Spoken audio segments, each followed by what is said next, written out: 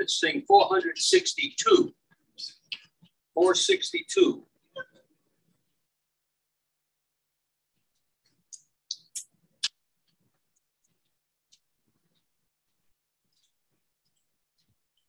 Oh, gracious God, our Father, we thank thee for thy word. To every saint so precious, as peace of Christ the Lord, we thank thee for thy spirit that moved those men of old. Oh, in the holy record, thy truth and love unfold. For blessed one we thank thee, the earth and the sea, who doth to thine own children thy mind and will redeem. There's none but he who knew thy truth could ever imply. So none but those he teacheth receive it in the heart. Oh, make me boundless, Father, thy gracious word believe, that we may by thy Spirit the truth in love receive. For we were thus begun to serve our faithful Lord, and in this day of conflict, live to his name and word.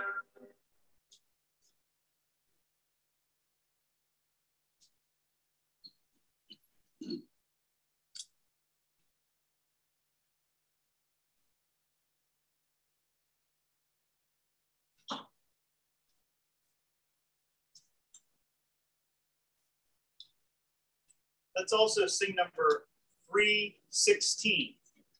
316.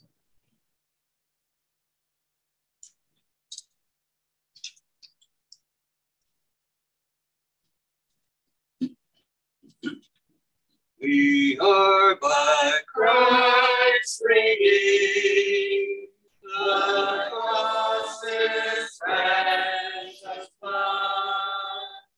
Be nothing by our souls esteemed like this great good, where love has worked our own, with all its varied store.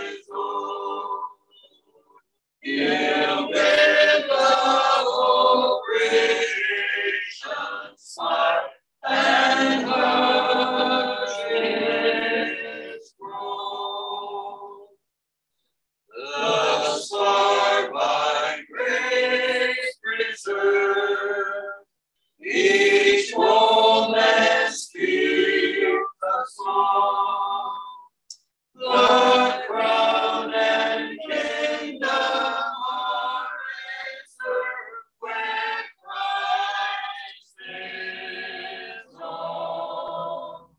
When cloudless morning shines, we shall His glory share.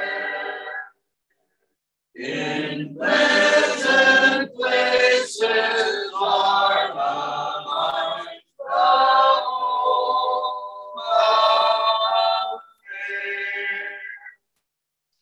To Him our weakness lays, through tribulation's sore, and seeks the cover of His wings till only roam.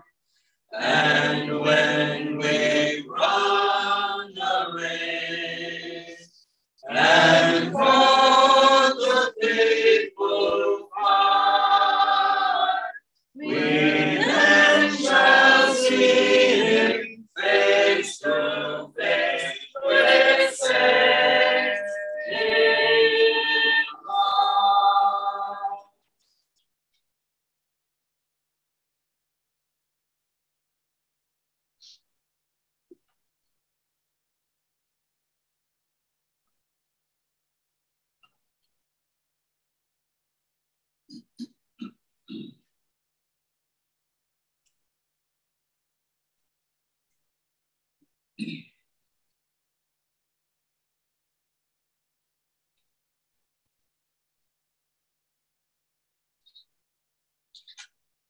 Pray together.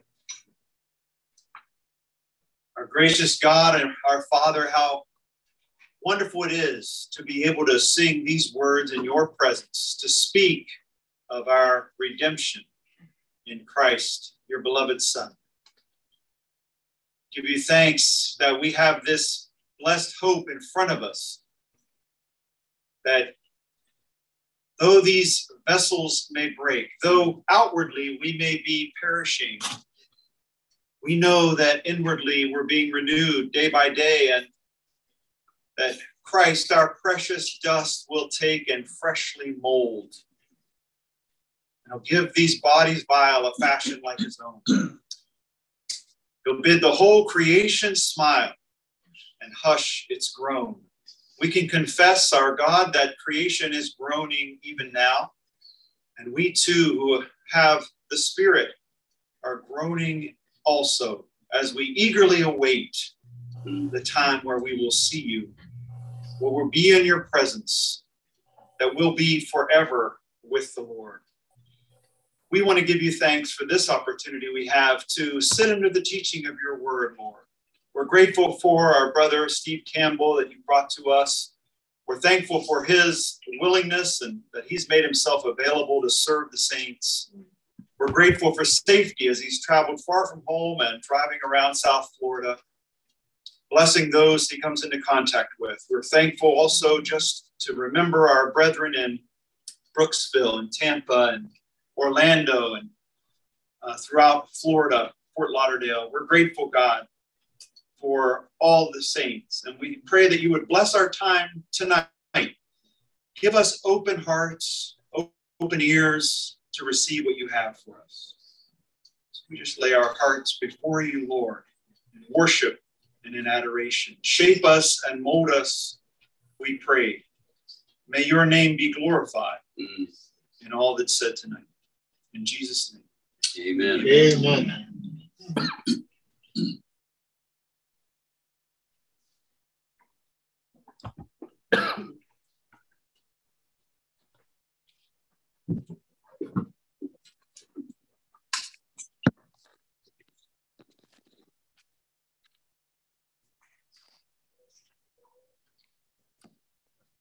I just want to say how grateful I am to be able to be in the room with you this evening. It's really a great privilege to see you and to be with you, especially because I know that you're not normally thinking of being together on a Friday evening. And so for all those reasons, it's extra special to be able to share some time with you. Also, I am bringing greetings from those who are gathering together in Orlando and in Brooksville, where I was able to visit on Wednesday and Thursday this week as well. And in addition, those at Grace and Truth Chapel in Mahwah, New Jersey, where our family fellowships, they've sent their greetings also. It's a good thing that I only had to check one suitcase because I'm running out of room with all the greetings that I'm delivering, but I'm very happy to do so. We're going to turn to the book of Galatians. I appreciate the prayer for the drive here. I was visiting a friend actually at lunchtime in Venice on the other coast. And so I realized I needed to get some gas. And, you know, it's always a little bit, we put so much faith in our GPS these days, right? I asked the GPS where the gas station was, and it brought me right to the gas station. It was the one that was under renovation and had absolutely no gas pumps open. So I asked it where the next one was, and it brought me to one of those convenience stores that, you know, usually has gas as well. And so I pulled up at the convenience store, and this one only had a convenience store, no gas. So I got bad information. It was rather frustrating, but I was happy to be able to. Then I started wondering, maybe I should drive, you know, forward and where I'm supposed to go, driving east. Then I realized I don't think this road has gas stations on it. So I had to turn back around. It's a little stressful if you want to know the truth, but it's nice to be able to be here this evening. I would like to read a little bit from the epistle to the Galatians. It's a very unique epistle for a lot of reasons. And I would like to sort of set the stage as we read a little bit in the beginning of this letter, and then look at some of the results, some of the effects of what the beginning of this letter lead to a little later in this writing. When I was young, before I start to read, I'll just share this memory as well. When I was young, my brother and I, we would often kind of sort of evaluate how things went when we were on the way home from, you know, a meeting together and in the chapel. And a lot of times, one of the things we would speak about was how long that brother prayed, because it was our custom where we were to stand. The whole congregation would stand when someone would pray. And so we're all standing, you know, and wow, I think he went for 10 minutes this time, you know, we'd be saying to each other. But the reason I share that is, could you imagine being together in one of the churches of Galatia? Galatia is not a city, Galatia is a region. And here in the region of Galatia, it seems, if you look at the end of verse 2, this letter is addressed from Paul to the churches, plural, of Galatia. This is the only New Testament epistle that's addressed to churches, plural. And so it's likely that this letter got, you know, distributed around to the region. If you want to think of, you know, an area where a lot of different gatherings of believers were, a province, a state, maybe a province or state would be a little too large, but, you know, this area where people were gathered together in this city or that city of Galatia. And somebody would come and say, today I brought Paul's letter. You might have heard it was over at that other congregation, and now I've got the letter. We're going to read this letter. And just imagine, you'd be sitting in the meeting room or in a home probably in those days, and somebody would start reading. It's a letter from the Apostle Paul, and you'd read the whole letter. You'd be sitting for 20 or 30 minutes listening to somebody read out loud this letter, a letter that was divinely inspired. When we pick up this book, we're touching something eternal. We're touching something that God himself wants us to know. And so this is Paul writing to the region of Galatia. They had regional concerns. You know, he wrote to the Christians in Corinth, and he wrote to the Christians in Philippi and to the Christians in Colossae. He had different reasons for writing. Each letter has kind of its own flavor, its own purpose. All of them are so important for us to appreciate as well.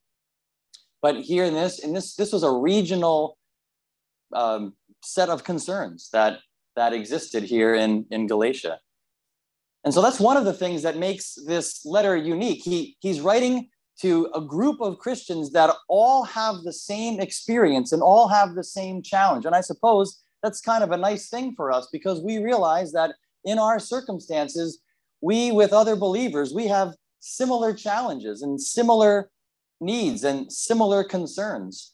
And so it's okay that we recognize that we are not alone in our concerns and our challenges, because this is a regional letter. And of course, the Word of God is well suited for all of God's people in all the places and at all times that they would read it.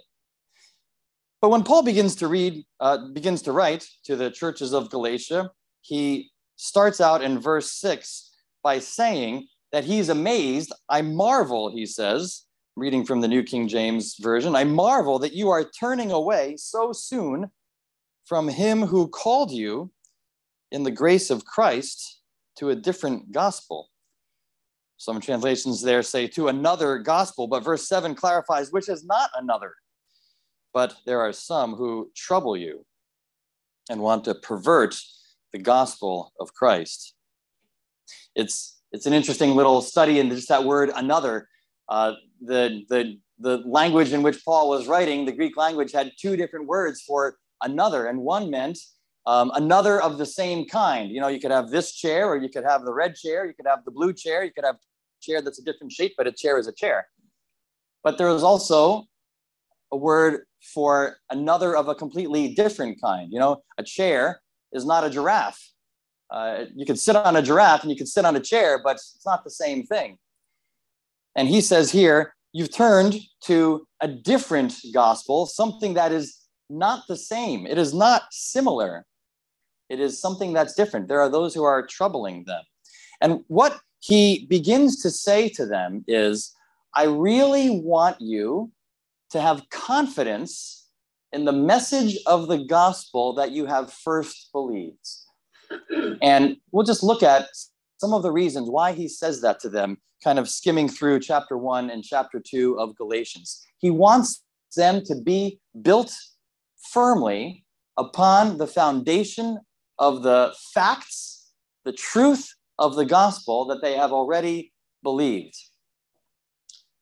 We sometimes have the impression, or maybe unfortunately give the impression, that we have these beliefs, and we can sort of modify them, massage them. We'll figure out sort of what they really mean and how important they are based on how we feel about them at the time.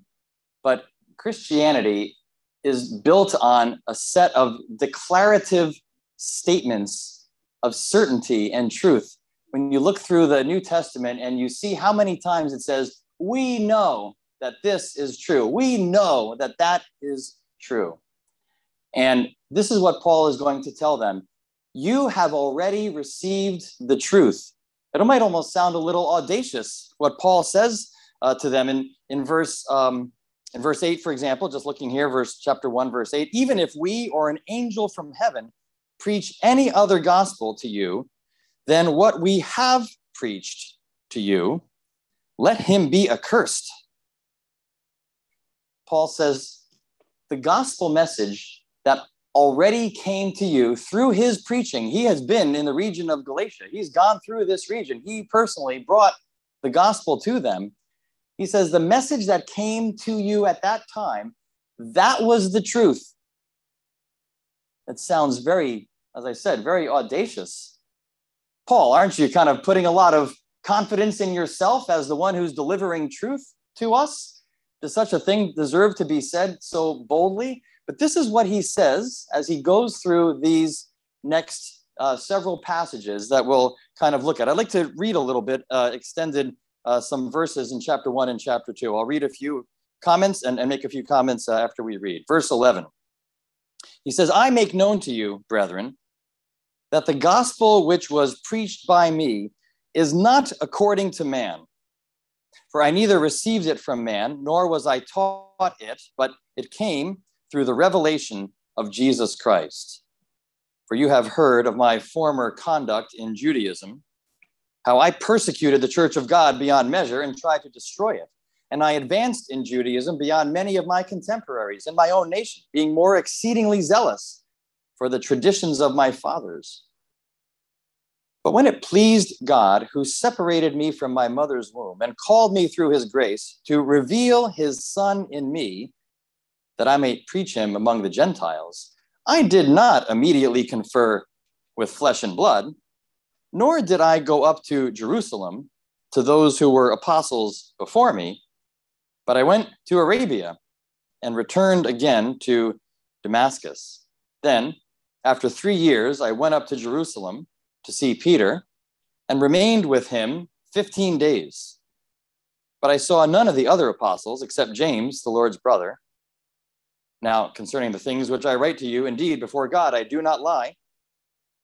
Afterward, I went into the regions of Syria and Cilicia, and I was unknown by face to the churches of Judea, which were in Christ, but they were hearing only, he who formerly persecuted us now preaches the faith which he once tried to destroy, and they glorified God in me.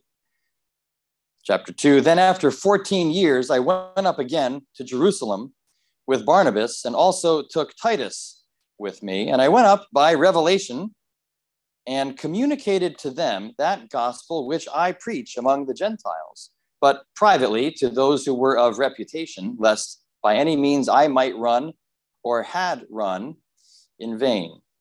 And then just jump down to verse 6. But from those who seem to be something, whatever they were, it makes no difference to me. God shows personal favoritism to no man.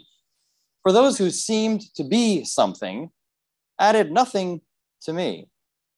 But on the contrary, when they saw that the gospel for the uncircumcised had been committed to me, as the gospel for the circumcised was to Peter, for he who worked effectively in Peter for the apostleship to the circumcised also worked effectively in me toward the Gentiles. And when James, Cephas, and John, who seemed to be pillars, perceived the grace that had been given to me, they gave me and Barnabas the right hand of fellowship, that we should go to the Gentiles and they to the circumcised. They desired only that we should remember the poor, the very thing which I also was eager to do. Now, I know that's kind of a long section, but it really is one flowing theme, and its purpose is to support this declaration that Paul says to the Galatian Christians about why it is that they should stand firm on the gospel message and the teachings of Christianity in the way it was first delivered to them. They should resist anything that would distract them and disturb them and move them sideways away from the gospel truth that was given to them. Because the fact is, and this I would suggest is maybe a theme we could hold on to this evening, the gospel message, the truth of Christianity, is a heavenly message. We have heaven's message brought to us through the Lord Jesus, who taught his own, and it is declared to us. The writer to the Hebrews says, well, we know what this word is. It came to us through Jesus Christ. He declared it to the apostles, and they taught it. This is not something that we're having to, study centuries later and hope that somebody got the details right. We have eyewitness testimony. We have first-generation listeners who said, here's what I heard him say. Here's what the truth is. Here's what I know took place. I was there. The Apostle John, when he writes in his gospel, he's at the death of Christ, at the resurrection, he says, the one who saw it is true. He is bearing witness to it, and his witness is true. He's not using the first personal pronoun, right? He didn't say, I saw it, but that's what he's saying. I was there. I saw it. The gospel writer Luke, he writes in his gospel as well as in the book of Acts. He says, I have had so many conversations with eyewitnesses. I have gathered the evidence. I've put it together in an orderly fashion. And I'm setting it forth so that you will know the certainty of the things that are believed among us. Writing to one person, but really writing to all those who would read that gospel and then the book of Acts. We have a divine message that is preserved for us, and it came from heaven.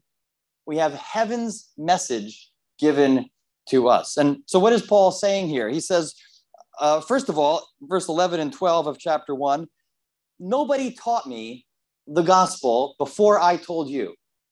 I learned this gospel. I learned the teachings of Christianity by divine revelation. And as proof, he says, look, I was not looking for Christian teaching. I was a persecutor of the church. I was not trying to find, some new knowledge and trying to become familiar with those who were following Jesus Christ. I was persecuting them.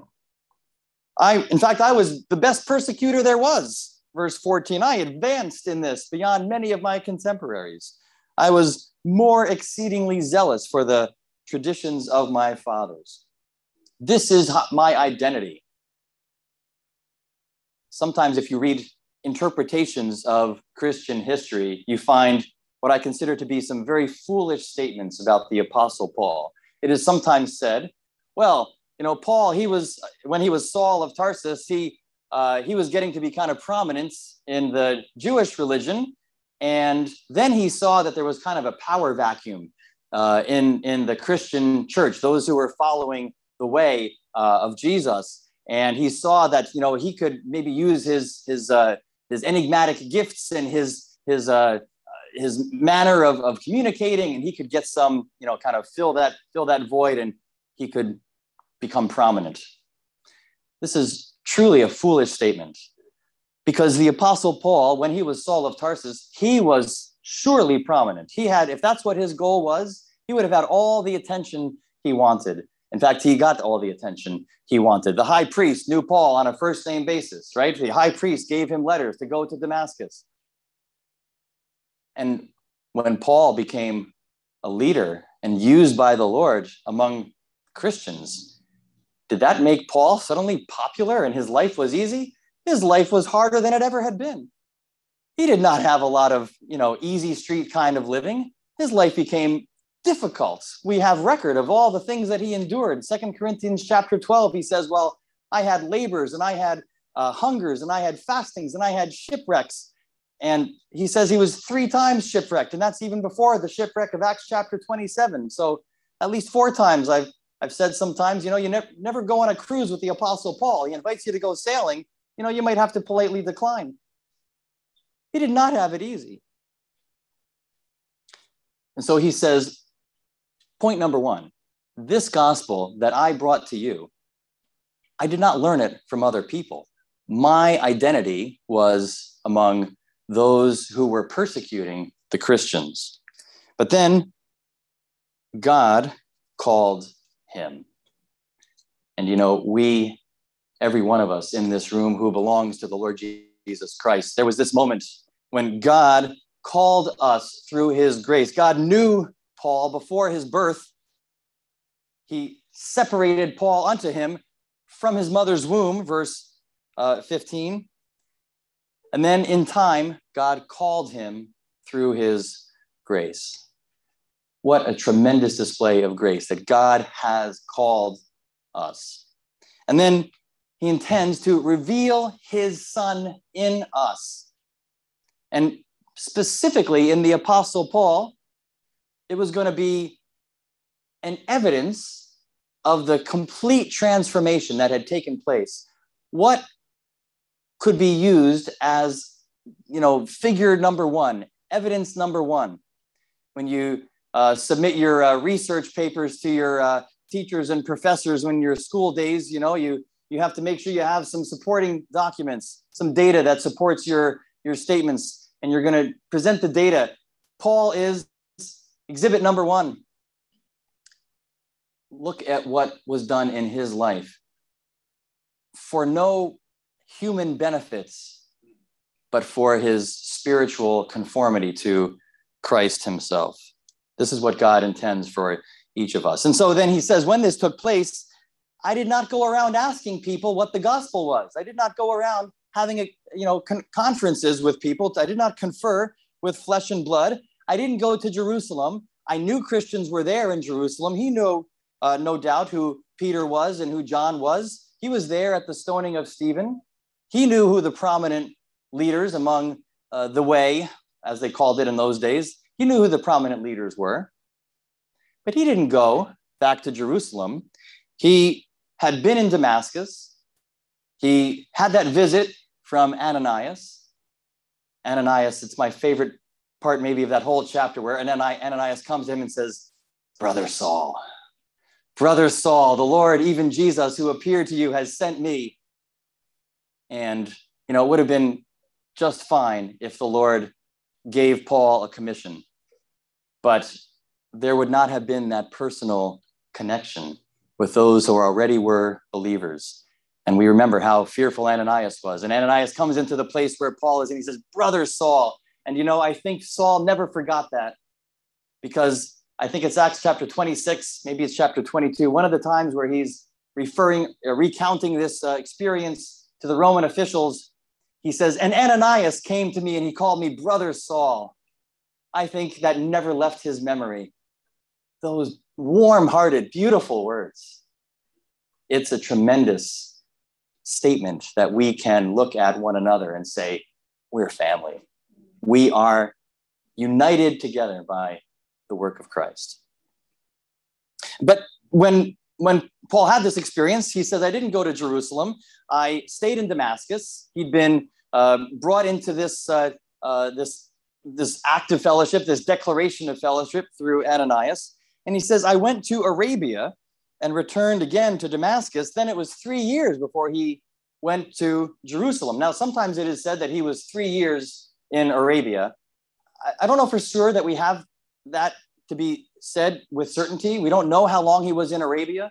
I tend to think that he was in Arabia less than 3 years, because we're told when he's back in Acts chapter 9 after his conversion, we don't have reference to him being in Arabia, but we do have reference to him being in Damascus for many days. And so it seems perhaps more likely that, he had this time, he was converted, he waited in Damascus, Ananias comes, prays for him, Saul is baptized, he's brought among the believers, and then God brings him out separately. It's in Arabia, as we are understanding the text here. It's in this time alone where, by divine instruction, he is given the truths of the gospel. And then he goes back to Damascus. He tells us that. I returned to Damascus. And when he was in Damascus, he was preaching publicly. He was convincing many. He was drawing such attention to himself that finally, not for pride, but for the fact that he was preaching Christ, that finally the governor of the city put out a death warrant, and he had to be delivered by being put into a basket and let down over the wall so he could escape with his life. A little side note, it's not wrong to want to be safe, right? The Apostle Paul says, if I stay here, I might die. I don't think I want to die yet. If the Lord brings me to the end of my life, well, okay, but I'm going to try to be safe. And there is every piece of evidence in the scriptures that it is appropriate for us to want to be safe so we can continue to serve the Lord. If the Lord shows us something different, well, then okay. But Paul says, I'm not going to stay. Actually, the disciples, they said, Paul, you're not going to stay. Leave. And he left, and he ended up in Jerusalem. And he sees Peter, and he's there for approximately 2 weeks. He's there for 15 days, and he did not have a lot of conversations with the other apostles. He only saw James, who's identified here as the Lord's brother. We believe this is the author of the book of James that we have in the New Testament. We would probably say this is the Lord's half-brother, right? He was born of Mary and Joseph. Our Savior was born of Mary, born of a woman, but he was the divine Son of God. He was not the son truly of, really at all, of Joseph. Joseph had nothing to do with his birth. His father was God over all, his Father in heaven. But here he says that these are the people that he saw.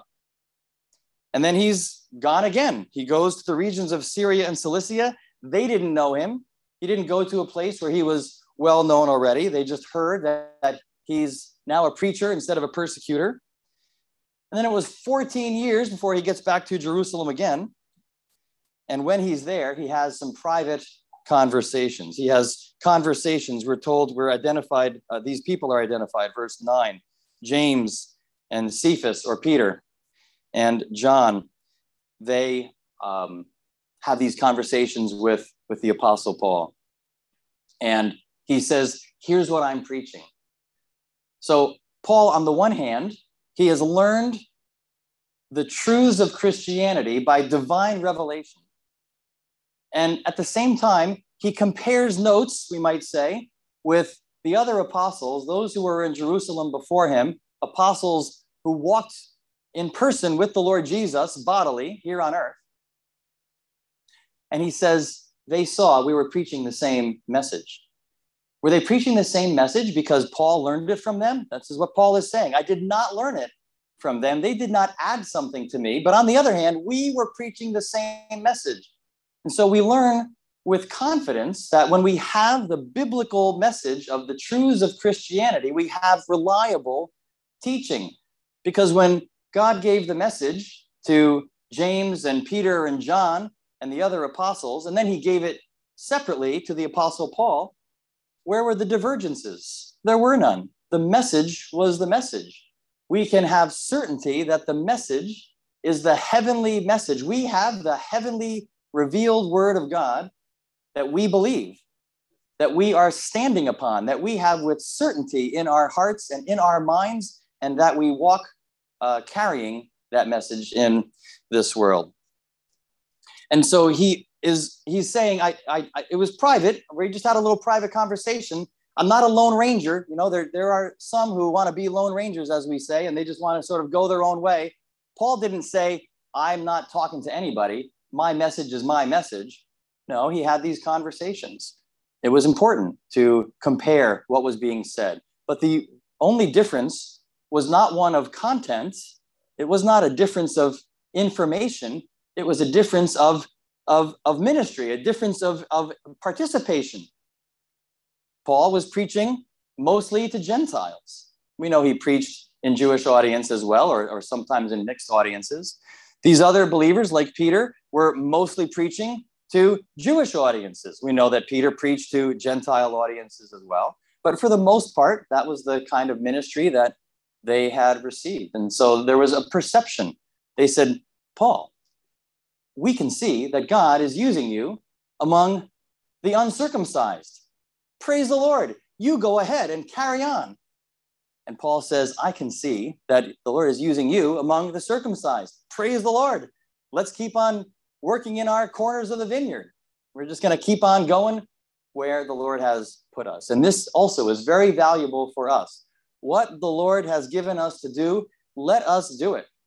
Let us move forward. It is not audacious. It is not, self-seeking to say, here's what I think the Lord wants me to do. Paul said, I know what the Lord wants me to do.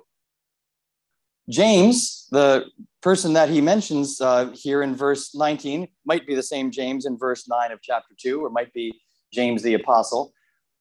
But James in his epistle, chapter 3, he says, there are some who are teachers. And then he uses the pronoun we. We are teachers. He knew what he was supposed to do. He knew his task. He knew his calling. He knew his gift. Philip was an evangelist. He knew who he was. He knew he was supposed to be an evangelist. When we speak sometimes about the need for humility, which is essential for Christian service, we sometimes, it sometimes is said that to be humble, we should not think about ourselves at all. And I understand what is meant, right? We make much of Christ when we are humble. We don't make much of ourselves. But we should be careful, and to be clear, when it is said that way, we don't mean that we have no plans. We don't mean that we have no sense of how God is using us and guiding us and directing us. Paul is saying, he said in many letters, I want to go here. I want to serve the Lord there. I want to get to Rome. I want to come to Corinth.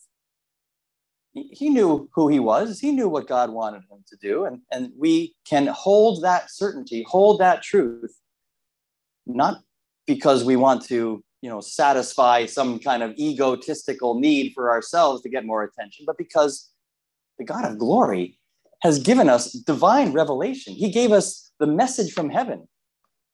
And that message deserves to be presented to those who need to hear it. So I said that if we have the heavenly message, there are some effects. And just very briefly, I'm just going to point out a couple of effects that we can appreciate when we realize that we have a heavenly message. I'll be a little briefer in these points and just kind of present them for your consideration. First of all, in Galatians chapter 3, we'll read verse 3, verse 2. This only I want to learn from you. Did you receive the Spirit by the works of the law or by the hearing of faith? Are you so foolish? Having begun in the Spirit, are you now being made perfect by the flesh? Have you suffered so many things in vain, if indeed it was in vain? Therefore, he who supplies the Spirit to you and works miracles among you, does he do it by the works of the law or by the hearing of faith? The Galatians were in danger. Paul is writing to them because they needed to have a greater degree of confidence and certainty in the truth of the first presentation of the gospel message and the teachings of Christianity, the principles that had brought them to faith, the principles upon which their faith was resting. And there were those who, like it says in verse 1 of chapter 3, who were bewitching them. So they were not being steadfast in the truth. And one of the ways in which these distractions were being presented was, it was said to them, so you Galatians, you say you're Christians, you could be a better Christian tomorrow if you get circumcised today. If you kind of latch on to all the Jewish traditions that are part of our experience, those who grew up in Jewish heritage homes, then you'll be even a better Christian. And so we begin to see this development of rules and checklists and the idea that there's, the common Christian and the elite Christian. And this is very, very dangerous. And it was being presented actually as if it was the only truth of the gospel. It was the undeveloped truth. It was the secret hidden truth. And they were turning away from the plain truth of the gospel. But what he says to them here is, you could evaluate this. When you came to Christ, was it through the work of the Spirit or because you earned it yourself by the activity of your own person? Well, that's obvious, right? We all can say, I came to Christ by the work of the Spirit of God in my heart. The Galatians would have said the same. We sang those beautiful words about God who has given us his Spirit so we can understand his truth. And by the Spirit, we walk in the Christian life. And so he puts this question to the Galatians. When you began your walk with Christ, was it through the Spirit or was it by your own efforts? Oh, of course, Paul, it was by the Spirit of God. He says, well, why do you think you're going to have Christian maturity any other way? And when we have certainty that the truth of the gospel is that heavenly message, then we don't use earthly methods to improve our spiritual standing, to bring us along faster in spiritual growth. We live by faith. We live by the hearing of faith. And this is how God is going to continue to work among us. Chapter 4, verse 5, just look at the end of the verse there, that we might receive the adoption as sons. The adoption as sons. And this term is very prominent in some parts of the scriptures. The Apostle John refers to this idea of, not the Apostle John, the Apostle Paul refers to this in Romans as well, that we have the adoption of sons. And this idea of adoption in Ephesians also. And this idea of adoption, when we picture adoption, we picture that somebody, goes to an adoption agency and looks at the different possibilities and says, well, I think we will adopt this child. We want to show love to this child. And it's really a wonderful thing when that can take place. But in the New Testament times, the word adoption, it's really one word, adoption as sons. It really is the idea of sonship. You may receive the declaration of sonship. You may be called sons. And this is true for every believer It's got nothing to do with maleness and femaleness. It has to do with the dignified adult standing of a responsible son of the house. Because you would be a child and you'd have a tutor, and the tutor would be training you. But then when you were finally old enough, you would be declared the son of the house, and you would have full adult standing and full responsibility and full privileges as an adult among the others of the house.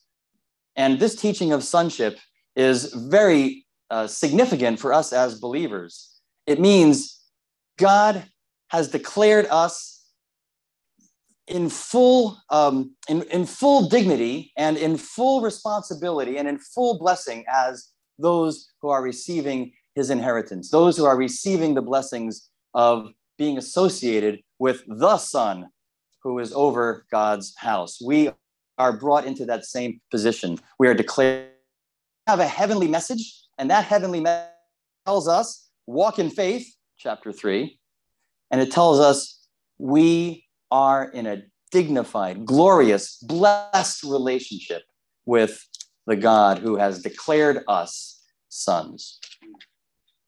Chapter 5, we'll start with verse 13. You, brethren, have been called to liberty.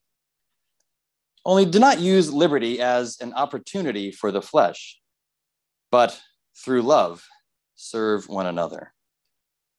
For all the law is fulfilled in one word, even in this, you shall love your neighbor as yourself. But if you bite and devour one another, beware lest you be consumed by one another. I say then, walk in the Spirit, and you should not fulfill the lust of the flesh. And verse 25, if we live in the Spirit, let us also walk in the Spirit, or keep in step with the Spirit. It's a little different word in verse 25. I read a little bit more than really the one thought I would like to just sort of emphasize as a third point here. By love, serve one another. The liberty of the Christian message is one that Paul is emphasizing. Chapter 5, verse 1. Stand fast in the liberty by which Christ has made us free. Do not be entangled again with a yoke of bondage. Live the faith life. Live the life, the sonship life. Live the liberty life. But don't misuse these blessings. Don't use freedom and liberty and blessing as an opportunity to push yourselves forward, you Galatian Christians, because evidently in the region of Galatia, this was a problem. They were pushing themselves forward, elbowing for position, and they were devouring one another. If we try to push ourselves forward, we're going to be trampling on our brethren. And he says, if that's the way you live your Christianity, there won't be any of you left. Beware lest you be consumed by one another. The gospel is going to endure. It's the heavenly message. But your testimony, you Galatian Christians, your testimony is just going to disappear. You're going to eat each other up. It won't even be the attacks from the world. It'll just be the attacks internally. And Paul had said this to the Ephesians too. He had said, I know that there are going to be wolves attacking you from the outside, Acts chapter 20. But from your own selves, some are going to rise up and draw people away after themselves. I think that broke his heart to imagine that these Christians that he loved might start to behave that way with one another. And he says this to the Galatians also. By love, serve one another. I heard a brother say, so what's your spiritual gifts? He's talking to an audience of young people. He didn't wait for an answer. He was just trying to make a point. He said, you might not know your spiritual gifts, but what's the purpose of all the spiritual gifts? It's to serve fellow believers. We learn this in 1 Peter chapter 4. Your gift is not for yourself. It's for, there's the speaking gifts, one broad category, and there's the serving gifts. Two broad categories of Christian gifts, spiritual gifts.